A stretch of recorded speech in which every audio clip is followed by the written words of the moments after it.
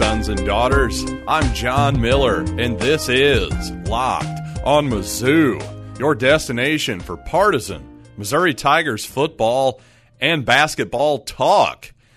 And this episode of Locked on Mizzou is brought to you by Built Bar. Go to BuiltBar.com and use promo code LOCKEDON for $10 off your next order. And you know what? Just for my own sanity at this point in life, I think I just have to say goodbye to Faurot Field for the year because, you know what? I don't think the odds of any of us actually setting foot in that stadium is really very likely at this point. In fact, we better just hope and pray that we get football of any kind. Just settle for a nice gathering together, socially distanced and under 10 people, of course, right? But a gathering of people watching games at our home on TV because, yeah, Faurot Field, I don't know, man. It just doesn't seem like there's going to be any way forward for that. And with that in mind, later today I want to talk about what a fanless football experience might look like and how that could actually affect the game itself. And also, coming up after the wild success of my original segment called Project Run Play, well, I've got a new segment debuting for all of you today. But first, speaking of Faurot Field, I'm going to cross a barrier here that I wasn't really planning on crossing. But you know what? We weren't planning on COVID-19 and the NCAA tournament getting shut down, were we? And certainly we weren't planning on fanless football or even the possibility of postponing college football until the spring, like the Pac-12 and the Big Ten has. But in this world in which Missouri and various other programs across the country are going to be figuring out how to make up for a lot of lost revenue, millions and millions of dollars in lost revenue, in many cases, of course, depending on what ultimately ends up happening with this season. But with all that in mind, I think it's time for the University of Missouri Athletic Department to sell the naming rights of Mizzou Arena and Memorial Stadium. Now, here's the deal. I would still call Memorial Stadium Faurot Field. But you know what? I think Memorial Stadium has got to go for money purposes. We still have Memorial Union. That's not going anywhere. Believe me, that's not going anywhere. I'm not selling off the names to that thing. But my goodness, if we're really a big-time college football program here, if we're going to pay our coach $4 million a year, if we're going to build this shiny new south end zone facility with the gigantic scoreboard, all this stuff, well, you're going to have to pay for it somehow. And we sure as heck have hit quite the bump in the road here in terms of revenue. So to me, it just makes all the sense in the world to allow whoever it might be. Maybe it'll be the Case IH Stadium. I don't know what it's going to be, but let there be a bidding war. There's definitely some people who would love to have their name attached to that. And frankly, Mizzou Arena, now there's the most generic name in the history of college sports, other than maybe, frankly, Memorial Stadium. I mean, how many Memorial Stadiums are there throughout the country? It's really amazing. Again, nothing against the people that obviously were being memorialized there. I'm not crapping on them whatsoever. Tip of the cap to our troops and our veterans and the people who lost their lives in combat, all that good stuff. But come on, Memorial Stadium, we can do better than that, number one. And number two, if we can't do better, well, why not just completely sell out to the corporate man? We've basically done it in terms of college football anyway. Let's just take it a step further. And again, Mizzou Arena already made this decision 16 years ago to sell out, more or less, right?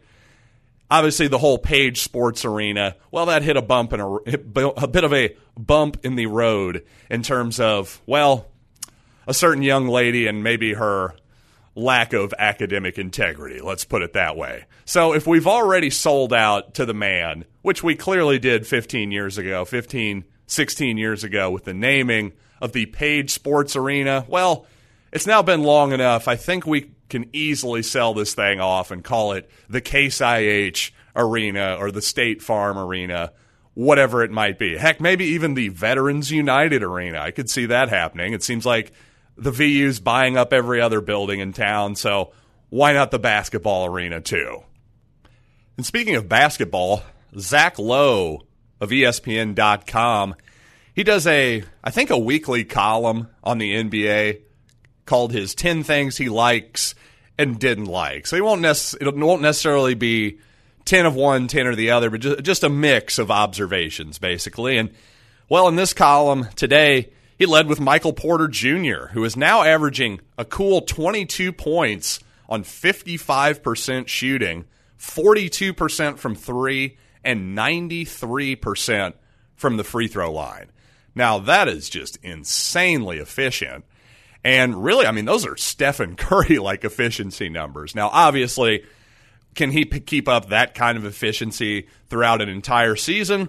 Well, probably not at this point, but it just goes to show you what an absolutely gifted scorer that Michael Porter Jr. is. Isn't it great to see him healthy? I just think that it is. And, some good stats from Mr. Lowe here. He says Porter, about 76% of his shots have either been three-pointers or shots right at the basket. So either dunks, layups, that kind of deal. And also, according to tracking data, only 43 isolations for Michael Porter. And just for some context there, Zach lists 3 or 4 NBA players that, frankly, I'm sure most of you have never even heard of, just for some context there. So Porter's very much getting his offense in the flow. He's not just, hey, give me the ball and clear out. So he's a very easy guy to play with. That's another good thing. And especially if you've got a teammate like Nikola Jokic, Denver center, who is an excellent passer. So I think Porter may be the perfect kind of offensive complement to Jokic. And, just watch out for Denver in the coming years. That's all I'll say about that. And you know what? Since I'm talking about former Mizzou players who now reside in Denver, well, I was creeping around on the Denver Broncos, one of their blogs, I believe on SBNation.com, and, well, one of their commenters, one of the Denver Bronco commenters, had an interesting thought about what fanless football is going to be like. So I want to talk about that after the break. But first, I want to tell you guys about Built Bar. Yes, these guys are back with us on the Locked On Podcast Network, and we couldn't be happier to have them because as a part of their usual dozen amazing flavors, including nut and non-nut varieties, they also have 6 new flavors: caramel brownie, cookies and cream, lemon, almond cheesecake, carrot cake. Oh, the list goes on and on over at Built Bar. They're all incredibly tasty, and most of all, just a really healthy option as far as treats goes. Yeah, it's not perfect, of course. It's a treat, but, these bars are low calorie, low sugar, high protein, high fiber. From my experience, definitely a great choice for that keto diet. So go to BuiltBar.com and use the promo code LOCKEDON to get $10 off your next order. Again, that's promo code LOCKEDON for $10 off at BuiltBar.com. And while supplies last, you can get a free cooler with your purchase. Again, that's promo code LOCKEDON at BuiltBar.com. So this Denver Broncos fan over on SB Nation said, "I worry, though, without real fans, quarterbacks are going to get blasted. Usually the crowd unintentionally warns quarterbacks when someone is about to hit them." Really? That was my reaction. The quarterbacks, they get a verbal cue, a noise, an audible cue from the crowd as to when the pass rush is getting close, and that tells them that's when they need to step up in the pocket or get rid of the ball? Really? I find that a little bit hard to believe. Honestly, I was thinking, don't most quarterbacks just have a kind of a clock in their head after it, a 3 count or so? They realize, okay, I better get rid of the ball or I'm about to get hit here. I'd say that's more likely than the crowd going, oh, and warning the quarterback about the pass rush. I found that to be a kind of a bizarre comment, but at least something I had never thought of, and I had to at least stop and consider it. Because, frankly, we don't know what any of this is going to look like. If there's going to be no fans in college football this season, well, I guess we don't need silent counts anymore either. You see, on the road, of course, if you were the the road team in a hostile atmosphere. Well, sometimes you couldn't do your hut, your hard count, because guess what? Your players couldn't hear it, and they're just as likely to commit a false start penalty as you are to slow down the pass rush or get an offside. So now the home field advantage is basically out the window in terms of crowd noise. So you won't need silent counts. But then on the other side of the coin, this is something that people don't think about a lot. But really, while the crowd noise is certainly affecting the road team's offense, well, doesn't it affect the home team's defense too? Because I would think if I'm Nick Bolton, if I'm in charge of the defense, getting everybody set, I'm trying to get some last-minute signals or adjustments in. Maybe I want to change the coverage slightly, get somebody else to blitz, whatever my responsibilities happen to be. Isn't crowd noise going to affect that too? So I would just think that, first of all, hopefully this will be a benefit. Hopefully we'll see far fewer penalties in college football this year. And I mean just the false start, delay of game, offsides, procedure where you can't get the play in time. Maybe we'll just see a lot less of that. Frankly, I won't miss that, so that'll be a plus right there. I'm also wondering if it's possible that we see even more up-tempo offense than what we've seen the last few years. Now, you might be asking, how could we possibly be even more up-tempo than college football has become already? Well, again, without any difficulty communicating with your players, if anything, you're going to have more dummy counts because everybody's going to be able to hear everything. So if anything, you're going to have to do more just nonsense calls at the line of scrimmage, nonsense signals. Maybe you change up.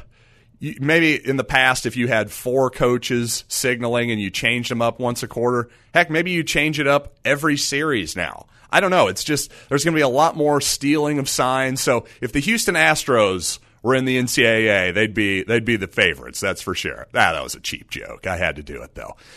But seriously, though, this is going to change the way that teams have to disguise everything, really. There's just going to be so much more dummy stuff, just a lot more sign stealing. And frankly, I just think there's going to be more up-tempo football. I think offenses are going to decide, you know what? Communication is even easier. Let's just go. Let's just go fast. Let's not let these defenses get set. I think that's something that could possibly happen. Now, if you follow me on Twitter over at Locked On Mizzou, you may have saw me get into a back and forth with Seth Kaiser, who's one of my favorite Chiefs writers, that's for sure. And, well, the thing that we disagreed about was it sounds like the NFL is very much looking at what happens with college football with deep interests, because they're certainly intrigued by the idea of having that Saturday television real estate with the potential absence of college football. In other words, you might see half of the games that would have been played on Sunday, or maybe just 2 or 3, maybe prime games put on Saturdays. And of course, Seth, being the uber NFL film watcher, digester, just football nerd in general, is all about this. He's going, yes, more NFL football for me to watch. And great. I'm sure he feels that way. No problem. I push back on that a little bit, that this would somehow be some awesome thing because, well, obviously, number one, we're missing college football. That's a terrible outcome, first of all. But second of all, just from an NFL fan's perspective, as somebody who does purchase NFL Sunday ticket just about every year, I'm sorry, I'd rather just cram all that stuff into Sundays. Most people have one or have multiple TVs at this point. A lot of people do. Or you have a second screen, you're watching on your phone, your iPad, whatever it might be. I think we're all pretty good at multitasking these days. Almost to the point where just one game on at a time is almost a little bit boring. I hate to say it. If it's a bad game anyway, let's put it that way. But if you give me multiple bad games on at the same time, well, now I'm in football nirvana. That's all I really need. But to me, I'd be really worried. If I were in that room with the NFL offices, I'd be cautioning them to not take every single Saturday of the season. 17 weeks of Saturday football, to me, would just be overkill. Like, I just think more is not always better. And I think Major League Baseball has learned this lesson over the years. Because guess what? Back in the day, I used to watch ESPN Sunday Night Baseball pretty frequently. But now, in a world where the Kansas City Royals, my favorite team, or every single one of their regular season games, or 95% of them anyway, are televised. And then if I want to get my National League fix, well, the Cardinals, every single one of their games is on too. So in that world, all these Royals fans and Cardinals fans and Yankees fans and fans of their teams throughout the country are all satiated with baseball. How many of us have enough time or enough interest in baseball to go out and watch that national weekly game? I mean, Sunday Night Baseball is it's a zero now in terms of national interest. People watch it if their team's in it, but in terms of, I'm just going to casually watch this baseball game on Sunday night, that's dead. And if you're the NFL, be really worried about diminishing the specialness of Sunday football. Really worry about that, because Sundays has been what the NFL's always been about. And frankly, if you're going to take even more games away from Sunday than you already have, we've already taken the Thursday games away. We've taken the Sunday night game away, the Monday night. To some extent that's fine, but at a certain point you're going to diminish Sunday too far. And that would be my worry. And also, frankly, some of us have children. I know Seth Kaiser does too. Apparently, his wife is more understanding of 2 straight days of 10 hours of football. I can get away with one of those days on Sunday.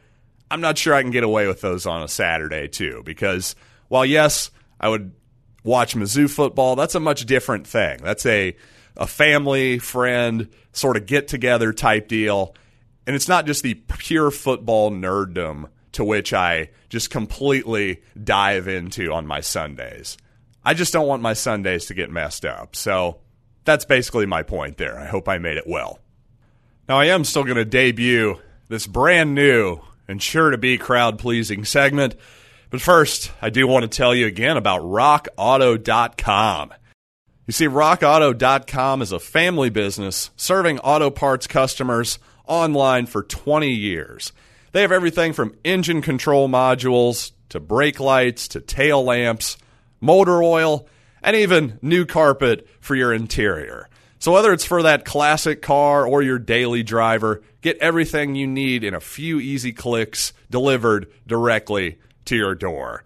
So go to rockauto.com right now and see all the parts available for your car or truck. Write Locked On in their How Did You Hear About Us box so they know that we sent you. Amazing selection, reliably low prices, all the parts your car will ever need. RockAuto.com.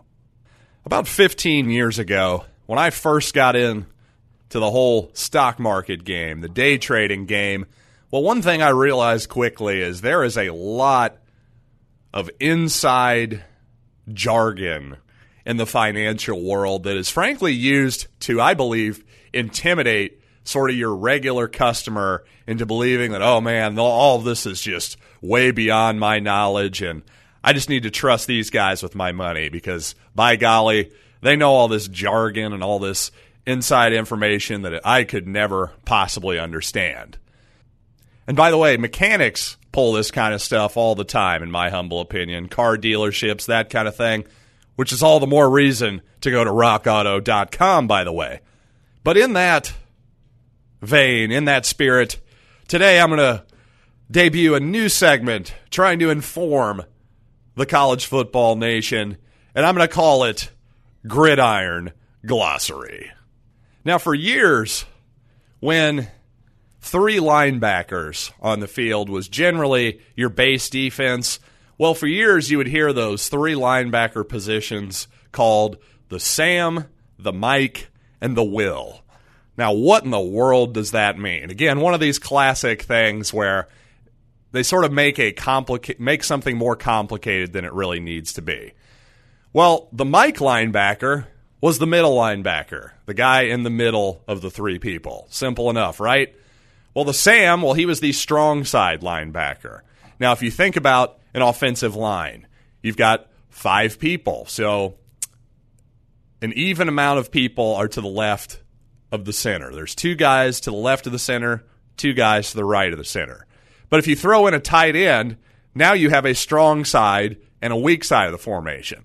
Now, the strong side is, of course, the side where there's 3 guys to the side of the center, whereas the weak side is there will be 2 guys to the side of the center.